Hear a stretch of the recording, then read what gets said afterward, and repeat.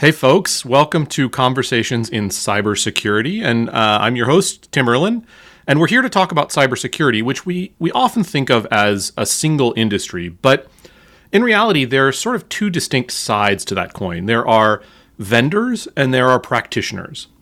And while major industry topics might be the same between those two, take ransomware for example, the perspectives and even the skills required to work on either side can be very different. Or are they?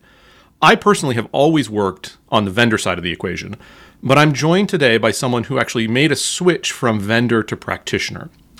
Lamar Bailey is currently the VP of IT security for Jackson Healthcare, where he's responsible for securing 16 different businesses under that Jackson Healthcare umbrella. But prior to taking on that challenge, he led the research team at security vendor Tripwire. And prior to that, he managed engineering and research teams at Internet Security Systems. So he has a long history on the vendor side and then made this switch to more of the practitioner side. So welcome, Lamar. Thank you, Tim. So this is a really interesting topic to me because it's a perspective that I don't really have that you have. And so I want to start with the obvious question, which is what made you make this transition from working for a vendor to what I basically interpret is a CISO role at Jackson Healthcare? Yeah, that's correct. That's since we have all the different businesses, there's not much in a C-suite at Jackson because each business has their own president and full suite. So they're all independent, so it makes it interesting. What made the switch last year, I took the summer off, left Tripwire, took the summer off, and was trying to figure out what to do. So looking at the job market out there, what looked interesting. And this role came up, and over the time at Tripwire and prior, I worked with a lot of companies on like their security programs. What are they doing? They'd ask, hey, what should we be doing better? We had our own managed services at Tripwire that I would work with that team. And it was interesting to me to make somebody's program or enhance their program. And with Jackson, it wasn't just one company. You had 16 companies. It's like, all right, this should keep me interesting for a while and busy. So that's why I kind of made the change there. So did you actively go looking for practitioner roles after you left Tripwire? Was that kind of your objective, or was it more like this is a role that came up and you saw it and said, oh, that seems kind of interesting?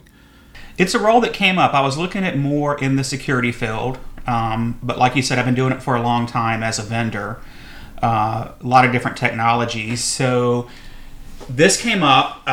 It's a local company here to where I live at, so I could drive into the office. So it's like, okay, well, I met with them, see what they need, and it just seemed to be a good fit. So I had a friend that made the jump. He was happy about going to the practitioner side, so I decided to give it a shot. So you went and you sought some advice from someone who had a similar experience before you. Right, I asked. You chose to. Right, yeah. Ask what's it going to be like. So. Yeah, interesting. And so you've now made this transition. How long have you been in the current role? So I started in July of last year. So a little less than a year, basically. Yeah. Okay. So what's been the most surprising aspect of that transition for you? Because it sounds like you sort of did your homework. You were relatively well prepared, or as prepared as you could be. But what really surprised you? Honestly, what surprised me the most were vendors. Oh, really? In what way? Yeah, I just wasn't ready for this. One, you get hit up constantly from vendors. I don't publish my phone number for them anymore. I get multiple emails a day about products. They'll just send you stuff out of the blue. Yeah, put meetings on your calendar if they can. I have gotten calendar invites from stuff. So there's that part of it. And then working with VARs has also been interesting. So what I've learned through this is if Jackson had bought a product through one VAR and we're not having good service in that VAR, trying to change pretty much takes an act of Congress. Interesting. And so these were largely relationships that pre-existed you, I would think. Yeah. So yeah, for instance, like if you have one company that's delivering your vulnerability assessment products through one VAR, and you decide, well, I'm not getting any value from them, they're not returning phone calls, whatever, then you say, hey, let me go look at you tell your vulnerability assessment company, I want to switch to this other VAR. Well, they may not give them the same pricing. So it's like, oh, it's going to cost me to switch. And then they tell you, well, we won't even give them a price until you tell us you fired the other one. Wow. So you can't really price shop. So it becomes really hard to move around, and they give the best price to some of the larger VARs that we know in the industry. Who bring them the most business, of course. Right. Or who brought them the business first. So if you start off with a new product line or service, then it's a lot easier to pick which VAR you want to use. I would think that would sort of push you to have multiple VARs rather than having all of your services or products delivered through one VAR. Have multiple, so that at least then you have a relationship with. There's some competition, for your business, and you could switch. In theory, I would think that would make it easier to switch at some point. Right, and we do have multiple VARs, and I've actually brought in one more. So we have about 4 or 5 that we work with, and kind of depending on what we want, we'll talk to them about it. Yeah. But That's you can go back. We've been told we can go back to the vendor and really push to get the pricing moved over. But it's a lot more work than you would expect. Yeah, it takes up a lot of time. I think you and I have both been in this industry long enough to have witnessed sort of the rise of vendors moving to sort of a channel-only business away from, direct sales for the most part, although they obviously still occur. It's just interesting to see what impact that has on the CISO, now that you are that person. Yeah, and I'd say looking at our portfolio, only about 25% are direct to the vendor. The rest go through a reseller of some sort. Yeah. Interesting. So let's go back to the topic of vendors in general, because you said one of the most surprising things about this transition was how much time you spend either fending off or responding to vendors was my interpretation. Right. I mean, you have to be a little bit sympathetic to those vendors because you've been on the other side of the coin. But how do you choose which vendors to engage with and which not to, and which to ignore? Yeah, so it's been interesting. It depends on if they come in with an email. It depends on what they put in the email. Yeah. If it's, more business focused, hey, I want to talk to you about this. This is what we have. Would this be of use to you? Then I'll respond to them. Hey, not looking at this right now. I'll think about you in the future or something. Yeah. But then you have the weird stuff. Like I had one a couple of weeks ago where this person wrote in and said, so I asked ChatGPT about who are the most influential people in healthcare, in security, and it's this whole. It's like, no, I'm not dealing with you. So then I log into our email system and say, all right, this is spam. Everything coming from this vendor from now on is spam. Vendors, we want to be creative, of course, to get your attention, but it doesn't, getting your attention doesn't necessarily result in a positive response. Right. So sometimes you just have to accept that prospect actually doesn't need your tool or product right now. That's just not their priority. Yeah, so I much prefer hey, here's what we have, here's what we do, this is something we can talk about. And then that gives me the info that I need and say, not yet, let's talk again in 6 months, or that's covered. Yeah. Because there's so many vendors out there. I have for each security control, there's so many that have different feature sets, and so it's impossible to know them all. So giving me that information of what makes you different helps me quickly weed through those. I'm curious, have you encountered a tool that helps you sort of quickly sort through the vendors? I mean, I think there are some tools out there that let you do this, but you get an email from clearly a security vendor, no idea who they are, just sort of a quick reference tool. It seems like it'd be useful. Nothing that I've found that's really a good tool for that. We do, not to plug, but we do have a Gartner subscription. Yeah, that's not. I'll go out there and look and see if there's any info about them. But a lot of these smaller vendors, there's nothing out there. I can't remember what it's called. I think Richard Steenan put together, former analyst, current analyst probably is the best description, but I think he put together a product effectively that kind of does that, if I remember. He's pushed it on LinkedIn a couple of times. It's interesting anyway. Okay, so aside from being surprising, what do you think has been the hardest part of this transition, the most difficult part for you? So the most difficult part has been just the environment for me. So coming from security vendor, pretty much everybody in the company was security focused. Yeah. And you didn't have to kind of sell anything or explain things. So Jackson Healthcare, the vast majority of the company, we do medical staffing. Doctors, anesthesiologists, nurses, all over the U.S., both permanent or part-time.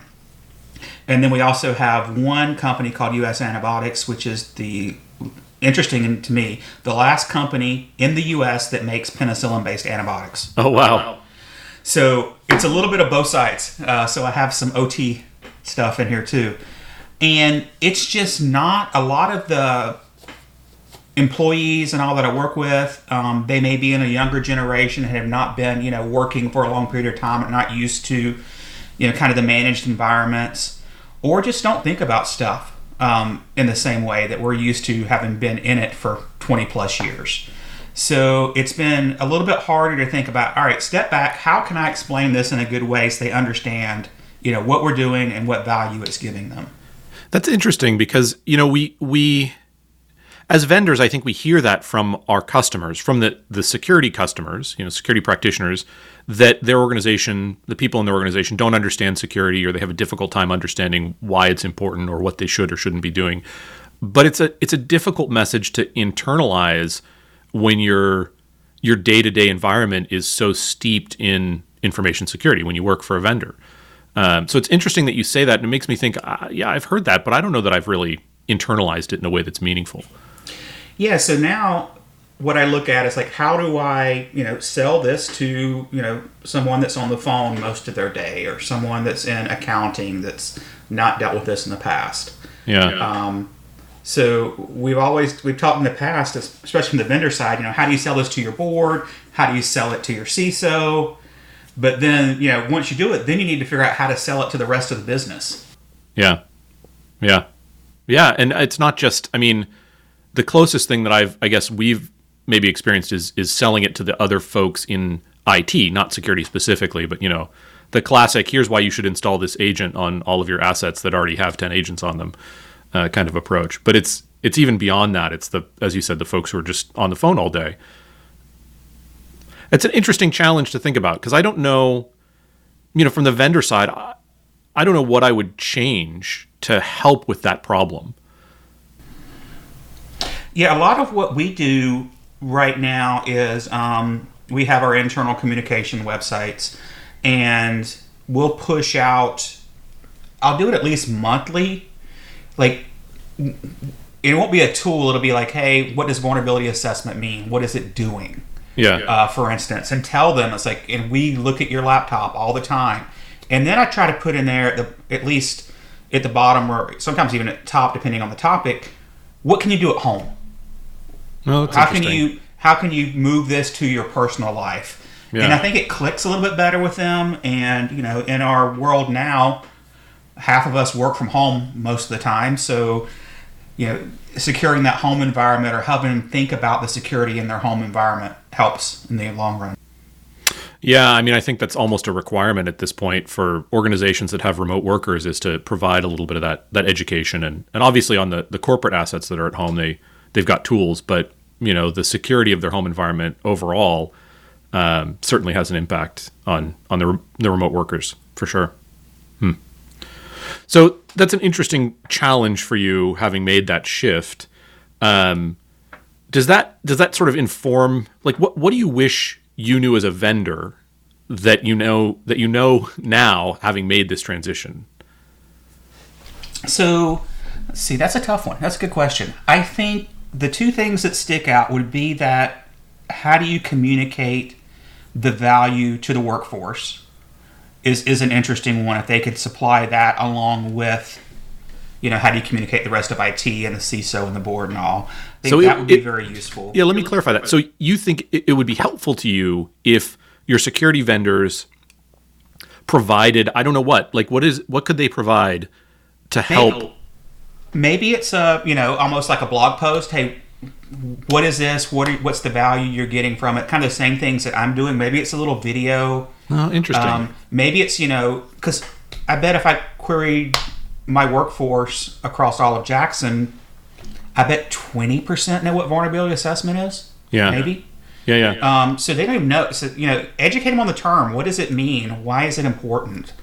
Just kind of that frontline education, I think, would be good. Yeah, and like reusable things that you could reuse and rebrand for your workforce, as you said.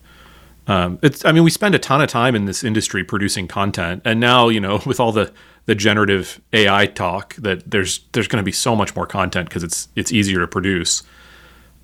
Maybe there's a role there for AI to actually help produce that content for you. Yeah, that's a good point. You should try it. You should get ChatGPT to explain vulnerability management to a particular level, not to a 5-year-old. I don't think that's necessarily accurate, but to someone who's not technical, and see what you get. Well, maybe I'll just reach out to that vendor that sent me the email and ask them to do it for me. Yeah, there you go. That's right. Good idea. And So the other, just one more. The other one that we heard as a vendor, and I don't think it ever really clicked to me as to how hard it was, is that it is very hard to switch products once you have them deployed in your environment. So a rip and replace. I always heard it like, is it really that hard? Now I look at it, like if I want to switch out some of the products that we have, it's like, wow, that's a lot of work. So I know we both had a sales guy at one point that had his idea of land and expand. Yeah. It seems to have, if you expand, you are very sticky in the environment because you look at all that you have to do across multiple products and multiple groups to remove something, because it's not just the product. It's like, all right, what was your reporting looking like? Who are you sending the data to? What teams are working with that? They were used to having this. So it was just kind of astonishing, like, wow, that is really hard, like customers used to tell us. Yeah, it's interesting. And it makes me think back to the customers who did make a switch, either, to a product we were selling or away from it, about just how unhappy they must have been in order to make that effort. Right. I mean, I almost think you would have to bring in, professional services and almost set it up as an engagement. All right, we're going to rip and replace. Your product's coming in. I want it to work just like the other one did, as far as the reporting out and everything. Yeah. Well, we had customers ask for that. I mean, maybe you didn't necessarily see it, but we definitely had customers ask us for specifically that. I want your product, but I want the output to look exactly like this other product that I had. Yeah, exactly. Yeah. Mine isn't necessarily the output, it's just all the connections are there. I don't lose the connections that I had. Yeah.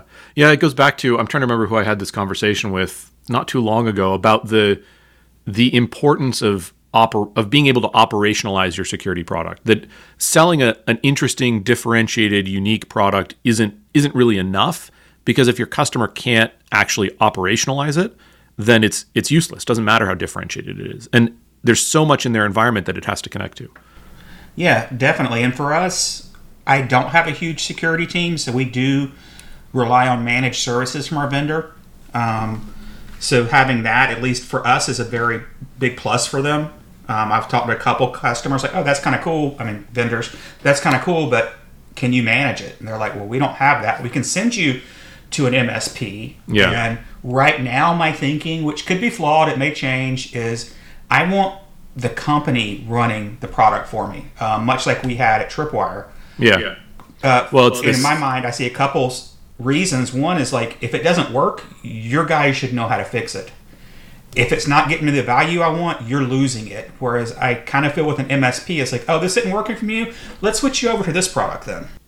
Yeah, it keeps them. It gives them control over the end-to-end delivery of that service. All the product pieces and the service pieces, and then it also means that they're, the skin they have in the game. They have more skin in the game, because if they can't just lose the service, they'd lose the whole thing. Exactly. Which is interesting. Yeah. I'm surprised that model isn't more prevalent than it is. Although, if you look at sort of SaaS as a whole, SaaS gets you partway there. You might remember that, a number of our managed service customers at Tripwire were really more like SaaS customers, in that we weren't delivering a proactive service. We were just keeping things up and running for them. And that's kind of like a SaaS. So that's interesting. All right. So listen, now that you've made this transition, you've moved from vendor to practitioner, has your perspective on information security as a whole, as a market, or as a challenge, has that changed as a result of making this shift? I think it has a little bit. I was just talking about this recently. So, as a vendor, we tend to be more in the weeds about every little vulnerability that's out there, every little security issue, and the importance of that. As on the practitioner side, I have to almost run that through a different lens. It's like, is it really that big of a deal? Do I need to do this right now? What's it going to mean? Am I going to have to reboot servers on an update? Can I push this off to a change control window? Do I need to do it now? So there's a lot more that if you want to do a patch during the middle of the day for a 0 day, there's a lot more coordination. So you kind of take back and like, all right, what's the real risk of this if I don't do this? And knowing the environment that I have, I understand that better, where I think as a vendor, we just assumed they had the worst environment ever. So they had no compensating controls or anything in place. So it was always, in our head, a little bit higher priority than what it is for me sitting here and, taking a hard look at, do I need to do this right now or can I put it off? Yeah, I mean, a little bit of a real world perspective has creeped into your job at this point. Which I think every vendor could probably benefit from that in the end. Yeah. Well, listen, Lamar, I think this was a super interesting conversation. I appreciate the time. I'm curious to see whether you stay on the practitioner side of the equation or you find yourself moving back to the vendor side at some point in the future. But hopefully, it's an interesting journey either way. Cool. Thank you, Tim. It's been fun talking.